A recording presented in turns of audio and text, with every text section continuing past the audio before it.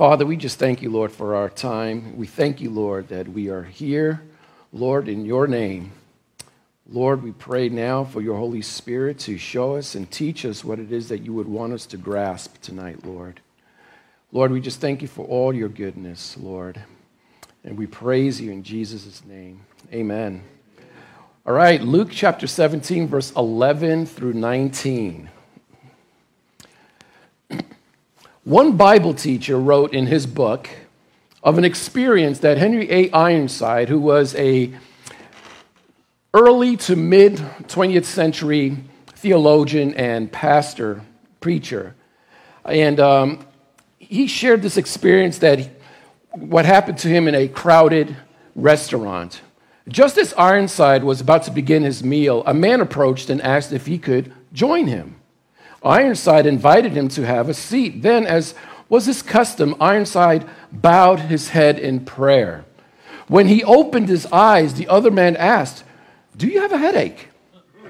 Ironside replied, "No, I don't." The other man asked, "Well, is there something wrong with your food?" Ironside replied, "No, I was simply thanking God as I always do before I eat." The man said, "Oh, you're one of those, are you? Well, I want you to know, I never give thanks. I earn my money by the sweat of my brow, and I don't have to give thanks to anybody when I eat. I just start right in." Ironside said, "Yes, you're just like my dog. That's what he does too."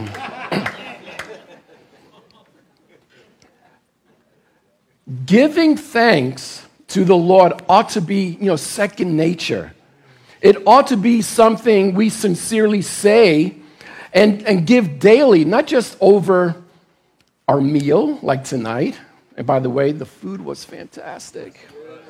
So no nodding off tonight, all right? Just give me 2 hours with you guys. Are we in the habit of giving thanks unto the Lord, not just on Thanksgiving Day, but every day? The air that we're breathing right now, the sustenance that we put in our body, the roof over our heads, the friendships that we have forged over many years, our children, our family, our possessions, our jobs. Are we giving thanks to God for being with you and me during our times of hardship and joy, as well as during the most challenging of times and when things seem to settle down a little bit? One of my favorite verses in the Bible is found in Colossians chapter 2, verse 6 and 7, where Paul said, "Therefore, as you received Christ Jesus the Lord, so walk in him, rooted and built up in him and established in the faith, just as you were taught, abounding in thanksgiving." Paul is saying, as followers of Christ, we walk in Jesus, we are rooted in Jesus, and we are built up in Jesus as a people of faith, abounding in thanksgiving. And abounding used here means excessive, to have more than enough, to be extravagant. And that's it right there. Are we being extravagant in giving thanks to our God? Are we being extravagant in our thanksgiving to our Lord Jesus, just like you were extravagant with the gravy on top of your turkey and your potatoes? Welcome back there, Jimmy. I see he's enjoying his food there. Look, because abounding does not mean a dollop, all right? But an overflowing of thanksgiving to our God. Or do we get caught up in life, which happens, but do we get caught up with life that we at times forget to give God our thanks, whether it's during the good times or in the bad times? Because thanksgiving, or giving thanks, is a kind of worship. It's a kind of praise that we should express to our God every chance we can get. Giving thanks to God is worship. Well, there's an event that happened in Jesus' life, him and 2 lepers. And at the ending, it's quite an eye-opener. The title of this devotional, because I timed myself, I thought it was a devotion, but we're going to get there, folks. It's called giving him thanks. So Luke chapter 17, 11 through 16. On the way to Jerusalem, he, that is Jesus, was passing along between Samaria and Galilee. And as he entered a village, he was met by 10 lepers who stood at a distance and lifted up their voices, saying, Jesus, Master, have mercy on us. When he saw them, he said to them, Go and show yourselves to the priest. And as they went, they were cleansed. Then one of them, when he saw that he was healed, turned back, praising God with a loud voice. And he fell on his face at Jesus' feet, giving him thanks. Now he was a Samaritan. So on his way to Jerusalem, walking on the borderline of Galilee and Samaria, Jesus entered into this unnamed village and encounters these 10 lepers. Now, it would seem from this narrative, these 10 lepers at least have known of Jesus, or at least recognized Jesus, for they're yelling across the street because they were supposed to keep their distance because of their leprosy. And with a loud voice, they said, Jesus, Master, have mercy on us. Now, these lepers were both Jews, and based on verse 16, there was one Samaritan.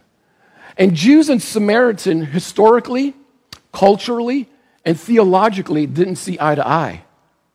However, what these 10 did have in common was the disease of leprosy, for leprosy is no respecter of persons. What does that sound like? That sounds like sin, because sin is no respecter of persons. And now leprosy can refer to this skin lesions or disfigurement or deformities, usually affecting the cooler places of the body, like your earlobe, nose, and hand and feet and such. But leprosy can also be like a contagious skin disorder as well. But this terrible disease not only affected the body, but it affected them emotionally, mentally, and lastly, but tragically, it affects the person socially. They were the true social outcasts of their time, as well as in many cultures today. This gives us a clear picture of the effects of leprosy. Since they were the social outcasts of that time, maybe that is why Jesus encountered them out on the fringes, on the edge of town, at the borderline of Samaria and Galilee. But their lives about to be changed. Look at verse 14 and 16 again. And when he saw them, he said to them, Go and show yourselves to the priest. And as they went, they were cleansed. Then one of them, when he saw that he was healed, turned back, praising God with a loud voice. And he fell on his face at Jesus' feet, giving him thanks. Now he was a Samaritan. Now Jesus had there were many opportunities when Jesus healed, and he did it in many different ways. But what was always constant was the recipients, and that's faith. They all needed to believe. They all needed to have faith in the words of Jesus. Whenever he instructed someone to do something so that their bodies can be made whole. But once they set foot in the direction where Jesus told them to go, they were healed of their leprosy.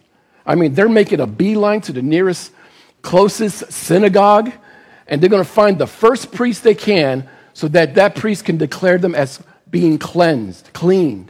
Now, if you recall in John chapter 4, verse 46 through 54, an official from Capernaum had approached Jesus, and he wanted Jesus to come with him, thinking that, if you just come, my boy is dying, he's at the point of death. If you just come, maybe just you being there, just touch him, he would be healed. But Jesus challenged his faith. Jesus said, Go, your son will live. The man believed the word that Jesus spoke to him and went on his way. All the Father could do at this point was to trust in the pure authority of Jesus' words. That takes a lot of faith. It was like a day's journey or whatever. He doesn't know. All he has was Jesus' words, and that is what he's going with. And then on his way home, verse 51 and 53 says that his servants met him and told him, saying, "Your son lives." Then he inquired of them the hour when he got better, and they said to him, "Yesterday at the 7th hour, the fever left him." So the father knew that it was at that same hour in which Jesus said to him, "Your son lives." Faith. Now back to these 10 lepers. After the healing and they were declared clean, only one came back. Only one came back and just praising God loudly. And he was the Samaritan. Another word for praise is to glorify. He was glorifying God with a loud voice, falling at the feet of Jesus, giving thanks.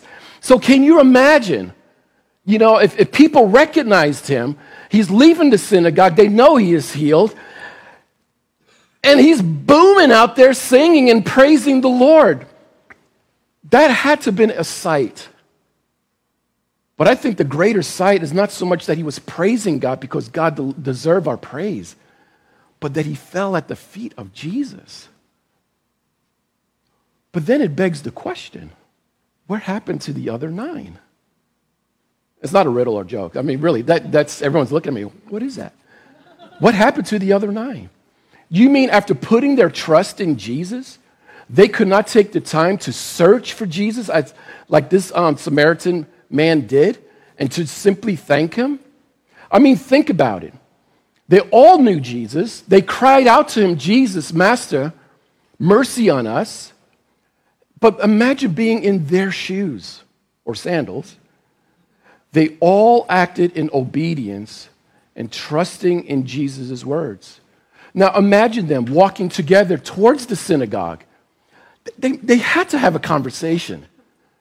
What were the people in that little unnamed village were thinking when they saw this group of 10 guys walking towards them and they're walking towards the synagogue? Did some of them look at them and just said like, "Isn't that so-and-so?" Because, man, the other day, man, he was missing an ear. And now his ear is there. And he's looking, it's like, "Isn't that so-and-so?" His skin looked really hard and everything, and it's smooth as a baby. I mean, think about it. I mean, I can imagine what was the conversation. And it's not to make light of their disease, but think about it. It's like, "Hey, Levi, man, your face, man, really cleared up. David, you have a nose and your fingers are all good. Oh, Nathaniel, man, your hair was all patchy and stuff, but man, your hair looks great. You got a lot of volume in there and everything." And you're just thinking, but again, not to make light of the situation, but they're either thinking about this or they're checking each other out. It's like, dude or dudes, we're healed. And they're on their way to see the priest. That had to have been an amazing moment in their lives. The miracle happened when they placed their faith in Jesus Christ. But after they were healed and trusting in his words and were cleared by the priest, what happened afterwards? Only one of the 10 came back, searched for Jesus, and gave him thanks. The Samaritan man. And notice the posture of this healed Samaritan. He fell at Jesus' feet as a sign of humility, recognizing Jesus' authority and greatness. But I'm convinced that this man fell at the feet of Jesus giving thanks because he was worshiping Jesus. He was thanking Jesus, praising Jesus. And he did this not only because Jesus healed him, but Jesus changed his life forever. Look at verse 17 through 19. Then Jesus answered, "Were not 10 cleansed? Where are the 9? Was no one found to return and give praise to God except this foreigner?" And he said to them, "Rise and go your way. Your faith has made you well." And we need to understand within the context of why Jesus said what he said. The nation of Israel was not ready to accept, or at least did not acknowledge Jesus as their true Messiah. When Jesus did many miracles like healing the sick people and stuff, that was to prove that he was indeed sent by God and that he was their Messiah, the Christ. And he did many gifts, many miracles, but many of them did not believe in Jesus. They didn't buy into that he was the Messiah, but yet they did not have a problem with Jesus doing all those miracles. And it's like, no, we're not buying into that, but can you multiply this bread and this fish? Can you cast this demon out from me? Can you heal my body? Can you bring this one person back from the dead? They were all good with that, but they didn't want to recognize him as their Messiah. And here is the reason for the 9 not returning back to Jesus. For the 9 represented the nation of Israel's lack of gratitude towards God and Jesus. However, what the 9 really missed out on was the greater gift of salvation, saving faith that leads to salvation. And to be clear, faith is not a work. It does not merit salvation. It is only the means by which one accepts God's free salvation. When it comes to our salvation, the basis is grace. The means is faith. And the initiator for our salvation is God and him alone, for which we give him thanks. Now, as for the healed Samaritan, Jesus commended the man's gratitude for giving praise to God because of the faith he had in Jesus for making him well. And that word made well, the word made, the Greek there is sozo, which means to make well. But it also means to save. It means to in deliverance from both physical death and sin. In other words, this Samaritan's faith in Jesus led him to salvation. Salvation was found in Christ, which led the man to glorify, to praise God, and giving thanks right at the foot of Jesus, which was a clear act of worship. And if we were being honest, the Samaritan realized the greatest gift he received was not so much his healing from leprosy, but was the gift of salvation that changed his life forever. And that's what he was thankful for. And this is what I want to close with. Jesus has done many things in our lives. We can write a list of things what God has done for us. And he is worthy of our praise. He is worthy of our worship. He is worthy of our thanksgiving.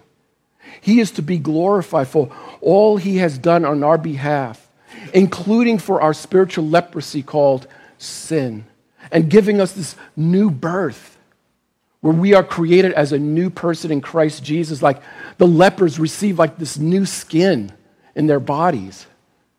And for this reason, like the one Samaritan, we give thanks to Jesus, unlike the 9 who did not. As I'm walking this life of faith, this side of heaven, I'm often reminded of what Jesus has done and continues to do in my life. Yes, I am thankful for my wife of almost 33 years. This coming January. See me in January. I'll be taking gifts then and all. I'm thankful for my adult kids. I'm thankful for my church family. I'm thankful for my health. I'm thankful for my loved ones. I'm thankful for my friends and family, the roof over our heads, the car that we use. And there's so many things that we can thank God for. There's a list of things, but a lot of that stuff too is just possession and all. But there's many things that we can thank God for, that we have been reconciled to him, that Jesus died for our sin. There are so many things that we can thank God for. We have a benevolent God, but the greatest thing I want us to be reminded of, especially this coming Thanksgiving, and I can't believe that 2021 is almost done, but this Thanksgiving, yeah. And no, it's not all about Black Friday or Cyber Monday. We're trying to find deals, in the store and online. But to be thankful for the greatest and final deal, or I should say arrangement that God has ever offered to humanity. And that is to come to Jesus and be saved from the tyranny of sin and from God's wrath that is to come. We have a lot to be thankful for. Romans chapter 10, verse 13 says, "For everyone who calls on the name of the Lord will be what? Saved. But look, we all know that Thanksgiving has become overly commercialized. And according to many sources, before our founding nation, Governor William Bradford decreed that December 13th, 1621, be set aside as a day of feasting and prayer to show the gratitude of the colonists that they were still alive. These pilgrims, seeking religious freedom and opportunity in America, gave thanks to God for his provision for them in helping them find acres of cleared land, for the fact that there was no hostile Indians in that area, for their newfound religious freedom, and for God's provision of an interpreter to the Indians in Squanto. Along with the feasting and games involving the colonists and more than 80 friendly Indians who added to the feast by bringing wild turkeys and venison, prayers, sermons, and songs of praise were important in the celebration. 3 days were spent in feasting and prayer. Is that being taught in schools today? I remember that growing up as a kid, what Thanksgiving was like and what it meant. But what I love about this, and as much as I love that they shared food, you know, they were all hanging out, they got the fellowship and everything, what was important was that their focus was on God. That's what Thanksgiving is about. Thanksgiving is putting our focus on Him. But truth be told, we don't need one day out of the year to give and show our gratitude to the one who saved us all, our Savior Jesus. Every day when we wake up gives us reason to thank Him. 1 Thessalonians chapter 5, verse 16 through 18 says, "Rejoice always, pray without ceasing, give thanks in all circumstances, for this is the will of God in Christ Jesus for you." We ought to give thanks to our God for sending His Son Jesus to humanity. For 2 Corinthians chapter 9, verse 15 says that this about Jesus, "Thanks be to God for His inexpressible gift." Inexpressible means beyond words, beyond praise. That inexpressible gift is Jesus, whose actions are beyond words and praise, who on the cross of Calvary paid for the sin of debt so that a holy and just God could forgive us of our sins and give us eternal life, that free gift. Which leads us to the best reason to give thanks to our God. And there are, like I said, endless reasons to give Him thanks. But that is His love for us. And when I think of this, I always come back and think about my daughter Rachel. Some of you have heard this story before, but it's worth repeating again. When Rachel, one of my daughters, was about 18 months old to 2 years old, you know, she had a sippy cup. It doesn't matter what you put in the sippy cup. If you put juice in there, it was juice. You put milk in there, it was juice. You put soda in there, it was juice. You put eggnog in there, it was juice. So you get the picture. Water, juice. Everything was juice in there. And then one day, we went down over to the coast, and we took her to the beach for the very first time. Very first time she's seen the Pacific Ocean.